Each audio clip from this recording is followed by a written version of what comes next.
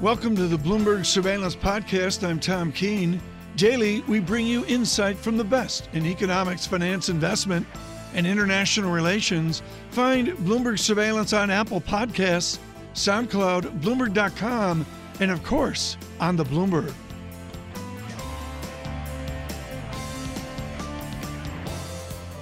Here in New York, joining us, Greg Boutle, BNP Paribas US Head of Equity and Derivative Strategy, and he joins us now. Good morning to you, Greg. Good morning.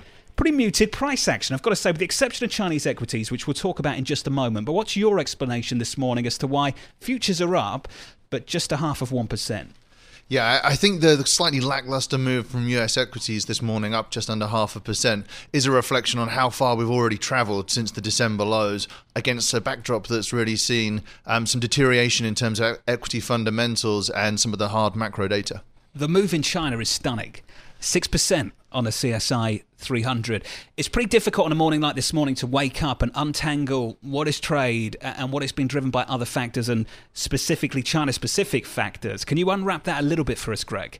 Yeah, I think really it's kind of this confluence of factors. So we see a weaker dollar, a more dovish Fed, the market starting to price in a resolution in terms of the trade tensions, and then a more kind of credit-friendly, growth-friendly environment coming in China, the stimulus at the start of this year working its way through. I think those things have all come together to make something of a perfect storm for China and EM equities relative to developed market equities. So EM over DM, is that a this morning story or a longer-term story? What's your base case, Greg? We think it's a slightly longer-term story than that. It's something that we've been talking about for a while as the right trade to play a resolution of the trade story.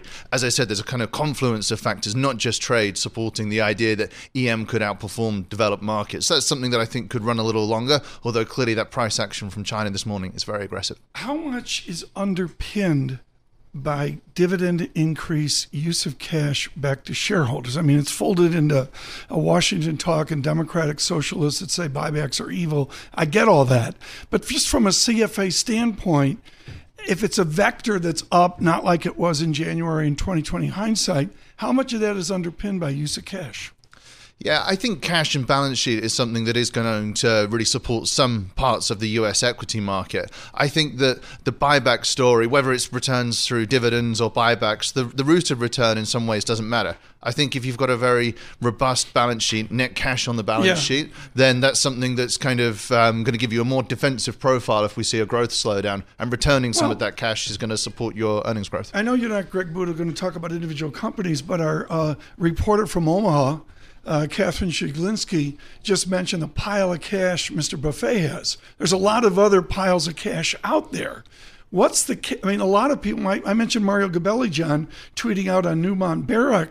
I mean, a guy like Gabelli's like, why are you sitting on the cash? Do something. Is that urgency there? I don't know if the urgency is there, and some of the volatility that we've seen in equity markets over the last 3 to 6 months is maybe going to inject a little bit more of a note in caution rather than when we have a kind of more benign environment. But I think certainly if we do see the growth environment slowing, but not slowing too rapidly, corporates may look to try and offset some of that kind of organic slowdown by putting some of that cash to work. Well, there's one company that's selling, and it's General Electric, and the story drops across the Bloomberg that General Electric has agreed to sell its biopharma business to Danaher for a total consideration including $21 billion in cash, as well as Danaher's assumption of certain pension liabilities. That just dropped it across the Bloomberg. General Electric up more than 6%. Yeah, but is that almost an inside transaction? I mean, Mr. Culp is formerly ex-Danaher. of Danaher. Wow. I mean, I'm going to be honest, I'm totally not surprised by this. So here's the headline that comes with it. GE expects to use proceeds to cut leverage and strengthen balance sheet. Now, this is a very GE-specific story, but let me get to the broader story that I think you can speak to, Greg. It's the belief that beyond GE, there's a lot of companies, not in a similar position, but telling the same kind of story, that this is the year that we're going to cut back on debt, right-size the balance sheet. It's the year of the debt diet, in the words of some guests that I've spoken to. Do you believe it is? I think there's going to be differentiation between those who do have leverage on the balance sheet, see the end of the cycle in sight, see growth slowing, and want to take measures to repair their balance sheet. But there are other corporates out there who have big piles of cash who, if anything, will be looking to put that cash to work. So one of the things we've been talking about is looking at differentiation between those who can do things like sustain buybacks, maybe even accelerate returns to shareholders, and those who are going to have to cut back. How many companies are in that position? Because the thing I worry about sitting here is central banks shifting towards an easing bias, but I just wonder how much corporates have already leveraged over the last couple of years, what difference it will make to adjust the supply and price of credit, and whether that will be enough to stimulate demand. Yeah, I mean, we have had this more dovish tone from the Fed, but we've been in an environment really for the past 10 years where there's been an awful lot of support coming from central banks. So I think clearly this has been one of the drivers that's taken the S&P back up from 2,400 on Christmas Eve.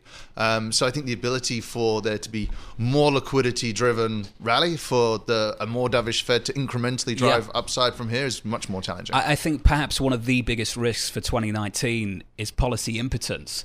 Just the very idea that these central banks try and do more, but the effectiveness of it isn't enough. And I just wonder whether right now we're experiencing that to some degree in China, Greg, because the Chinese are doing a lot. It's supporting markets. I haven't seen it materially support the economy just yet. Yeah, so I think that's a very important point. You can get some knee-jerk reaction in terms of equities outperforming when you get stimulus, but really for that to drive a sustained rally, what you need to see is the stimulus find its way into the hard data. If you see the macro data improving, that's likely to drive the market higher. Greg, thank you so much. Thank you, Boutle Greg. with us, BNP Paribas.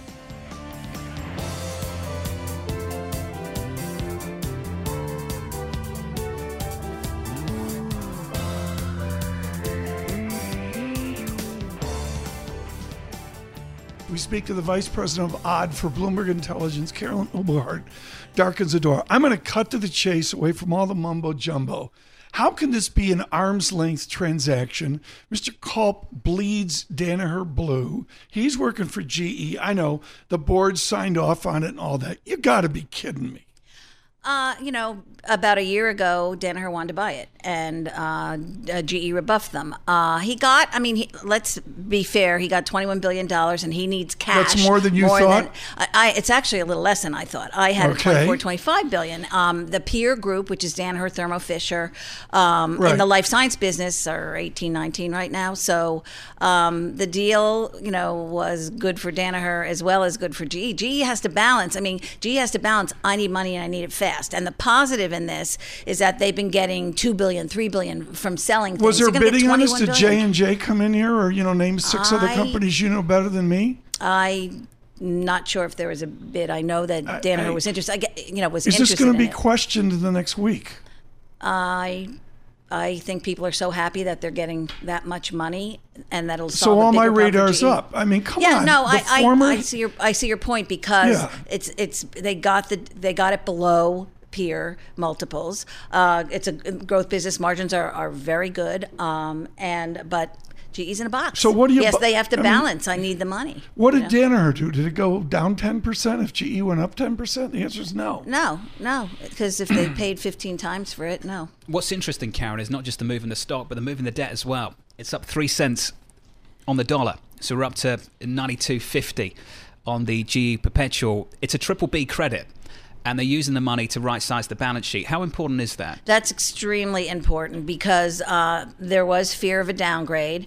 They need to get the debt down as quickly as possible. There wasn't a lot of large chunks left that they could sell. Oil service is the only one they have left. That's a reasonable sized chunk. So this does solve the, big chunk of the debt problem. It doesn't solve it completely. And I think will ease the fears about another downgrade. Yeah, so we trade at 92 cents on the dollar, and there's been this big fear about another downgrade. Do you think this is sufficient, or do they need to do more? Do they need to raise more capital? They've got to continue to raise capital, but I think the emergency might be over in the near term. So you sell biopharma, you keep healthcare. The healthcare IPO is not going to happen. What's next? What's the next unit that you're laser focused on? I think healthcare will happen, but it won't happen right away. Interesting. He needs the cash flow. This doesn't, I don't think it aborts the option to sell healthcare, but he needs the cash flow. So right now, he can stop the bleeding with this sale, get the cash from healthcare to do other things, and eventually, I think he will get out of it. Are there other suitors that could step in here in the next 48 hours and say, wait a minute? I think that's a possibility. Okay. I mean, we're so far from the GE of Schenectady, New York. You've mentioned before, Karen, aviation. Am I right? That's the crown jewel now. Yes, that's they get rid of healthcare. They get rid of oil service. It's power. It's renewables, and it's aviation. And aviation is a crown jewel. Yeah, I was going to say. I mean, basically, it's an airline engine company. Yeah. It's running a power business because they can't figure out how to get rid of it. They're going to have to just shrink power as much as they can. That's not an option to sell right now. Now, I don't. You don't do buy, hold, sell. What's the stock at, John? With the stock up 1,000,000%, we up over 12? We're at just below 12. Just below 12. I mean, I don't need a target from you. I know that's impolite, but I mean, does this everything have legs to 40, or is it plus or minus 5 points? It's got a lot more work to do to run to anywhere near that. Why I mean, they've still got a big problem. Analysts in trouble. Bloomberg Intelligence. I have said in the past I'm a glass half full GE person. I don't want a price forecast, but the stock was what, 6 or 7? It's done up 40%, 50%. You know what 60%? GE is to America? It's what Deutsche Bank is to Europe. And the question that comes up with Deutsche Bank again and again and again is whether you can cut your way to growth. And it's a question that's asked about GE as well. Radically different company, of course, but the same situation. Can you cut your way to growth? I think they're trying to cut their way to stability, and once they can stabilize power, and there's some signs in order that that's happening, they can stop the bleeding there. They've got a growth engine. Well, I'm not playing on words, but it's aviation, and frankly, healthcare is 19% operating margins, and it'll be more like 15, 16 without this. Are they benefited by the death of the Airbus 380? I mean, did they move a lot more engines on smaller planes? No, GE and Pratt & Whitney are the big engine guys. Yeah. So that plane goes, but there's others that there's have a million other ones. Backlogs, and with a lot going on. Karen, thank you so much. Thanks, Karen. Wandering by on Danner, GE, and I would say next 48 hours we'll see.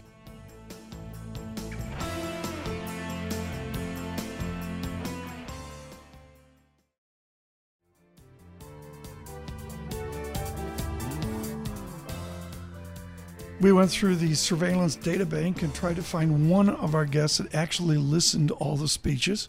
And Did that you would find be Julia Coronado joins us. Of Macro Policy Perspectives. Macro Policy Perspectives. What do these speeches mean, Julie, to a grizzled PhD pro like you? Do you actually listen to these speeches? Do you just look at the Bloomberg headlines, or do you just ignore them?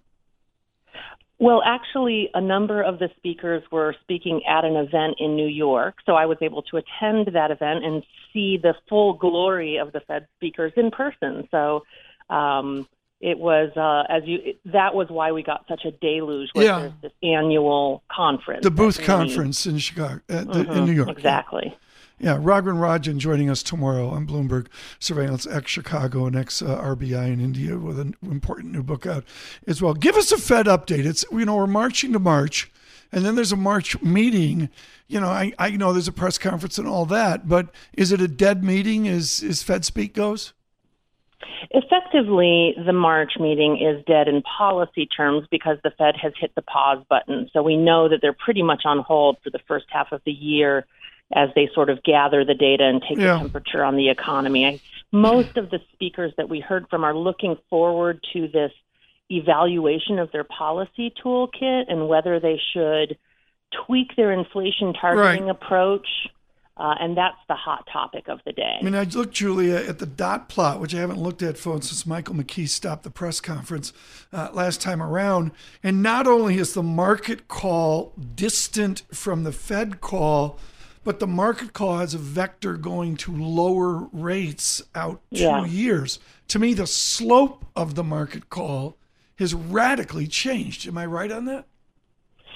Yes, you are right. And I think that what we will see at the March meeting is another flattening of the dot plot, and with the Fed moving closer to the market rather than the market moving closer to the Fed. But the Fed, this is where there's a key difference between the market and the dot plot, and that is that the dot plot is the Fed's official communication. The Fed is never going to say, we're projecting failure, we're predicting a recession. The market can make that call. And effectively, some people in the market believe, and in fact, the National Association of Business Economists survey just showed that the modal expectation is for a recession in 2020. So that's what the market at least many in the market are thinking, and that's why we have a bit of a rate cut priced in. Whether it's 2020 or 2021, they're always pushing out this call. There is always a recession call somewhere in the mix, Julia. What you mentioned earlier, I think, is really interesting. The prospect of a higher inflation target. Mohammed Al-Arian running for Bloomberg Opinion today, and he wrote the following: will the Fed be able to meet a higher inflation target if it already struggles to meet its current one on a consistent basis? What difference does it make, Julia? Well, I think that is probably the single biggest shortcoming of evaluating that approach is they don't even know whether it's feasible to hit a higher inflation target or to even average at a slightly higher run rate of inflation over a longer horizon. We haven't been hitting the inflation target. Is that because inflation expectations have slipped lower and that's something that they can correct with their communication?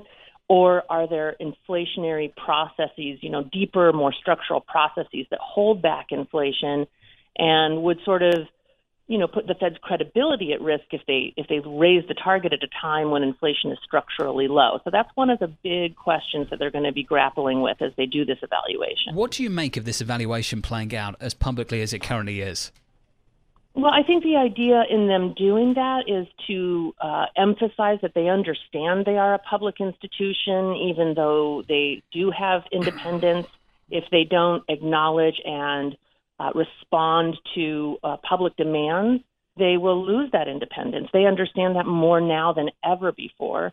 And so I think that the idea of having these town halls and these public conferences is to make sure that the public fully buys into any changes that are made. And it's a good thing. I mean, I think they're going to hear a variety of perspectives like the one you just mentioned, but they might not get as loudly as if they, do it behind closed doors. Julia Coronado with us, Macro Policy Perspectives.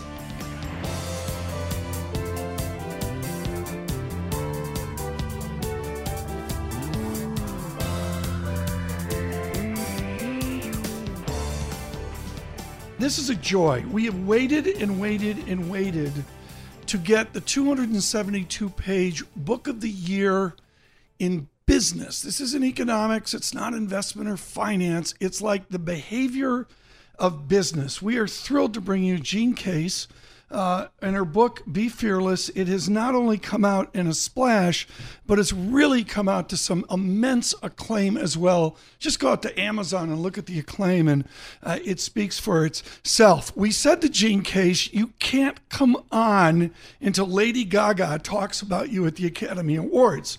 Of course, that's what happened last night. Are you wearing Alexander McQueen today, Jean? I'm trying to channel Gaga. There was Gaga, and your husband, Steve Case, of course, with modest internet acclaim goes, it's not about how many times you are knocked down. It's about how many times you get up and keep going. This is Gaga last night wearing McQueen at the end of the show. Jean Case, forget about the advantages of Jean Case and Steve Case. Give us one example of how you were knocked down years ago. Sure. Well, I tell the story in my new book, Be Fearless. I was, we had a large initiative at the Case Foundation where I run to bring clean water to sub-Saharan Africa in 10 countries. And when I launched it, I had President Clinton to my right and First Lady Laura Bush to my left. But as we started to execute the project on the ground in Africa, things weren't going so well. And it's a bit of a longer story, but after trying to course correct and make things right, we had to acknowledge the failure. And I did so very publicly by writing a blog, The Painful Acknowledgement of Coming Up Short. So it's a very public failure I had, and I like to tell that story because, entrepreneurs can be a little more comfortable with failure, but in the world more broadly, people are stopped in their tracks and they think it's over. And part of the reason I wrote the book, Be Fearless, is, to really tell the stories of well-known and less well-known success stories that are lined with failure along the way. What's so important here, and we have the surveillance dumpster where we throw in all the business books that don't have the interior visceral energy Be Fearless has. You talk about being normal and about avoiding normal. Let's start with that sweat condition right now. How do our listeners' kids get away from normal? Sure. Well, of course, that's all a play on the words of the town I was born in, which was Normal, Illinois. as the youngest of four being raised by a single mom. And, I add vignettes, but this is mostly a storytelling book about others. And the real message of it is that it's ordinary people who do extraordinary things.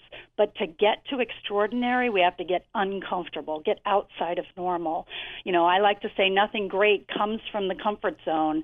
And we did some research about 6 years ago, really to study the core qualities of successful entrepreneurs and innovators. How many times did they fail? How many times did they fail before they found success? Oh, in some cases, multiple times. I like to talk about Oprah, who was told she just wasn't right for TV, and yet look at the media empire she has created. Steve Jobs fired from the very company he founded, which then enabled him to go back later and totally transform that company. So time and time again, that chapter is called Fail in the Footsteps of Giants. Yeah. So it really is an important message that we have to get a little uncomfortable. We have to be bold and take some risks, but that it's really available to anyone to break through. Well, so what we'll do, Gene Case, is we'll bring in my colleague Paul Sweeney, who saw Duke go down in flames a week and a half ago, and find resurrection here over the weekend. Paul? Gene, one of the principles in your book I found interesting was the concept of making the big bet, and that's something that I don't think is really as intuitive for most people, the more conservative. Why is it important to think about making that big bet, and do you have an example of somebody who's done it and done it well? Sure. Well, what I say is make a big bet and make history. It turns out what our research showed was that across geographies and across sectors, where transformational change happened is where people really start out with a big bet, not really drive for incremental change, but keep an eye on the prize. Now, of course, how you're going to get there is one step at a time. But a big bet, I would say, is a great company, Warby Parker. Fast Company has referred to them as they've won the most innovative company award from Fast Company. Those are just a couple of guys. One of them needed a pair of eyeglasses, several years back, and found out they were in college. It was too expensive, too much of a hassle, and they said, hey, how about we try to think about selling some glasses online? Which, of course, at that time, you can imagine what they were met with. No one's ever going to order a pair of glasses online. Well, fast forward the tape today, and not only are they being recognized as the most innovative company, but more importantly, their model is so cool because you can order them online, you can get them brought to your home, they're affordable, but they have this one-for-one model. So when you buy a pair of glasses from them, another person in the developing world gets a pair of glasses that couldn't afford it. So they've given away 4 million pairs of eyeglasses while they've become one of the hottest brands. That's thinking big, obviously. Gene, you're chairman of the board of the National Geographic. How does Be Fearless apply to the world of science and exploration? Yeah. Well, first of all, I know we talked about Gaga last night at the Oscars. Oh, here we go. Yep, Free Solo won. I was watching last and night. That's a National Geographic film, so we're very, very proud. How did that happen? How did that happen? How did that movie Let's make a movie about a guy in a cliff, and he may die, but then how did that... You're chairman of the National Geographic. How did that Oscar happen? So I think it happened through an extraordinary story and then extraordinary talent around it to bring that story to life. But it's emblematic of the fearlessness that has been in the National Geographic Society since its founding 131 years ago. Time and time again, the organization is willing to take risks, be out there on the front lines of the unknown, and Free Solo is a great example of that. Gene, how about I think another concept that kind of goes along those lines is reach beyond your bubble. I think, a lot of us can probably say we're pretty comfortable in our bubble. Why should we reach outside of our bubble?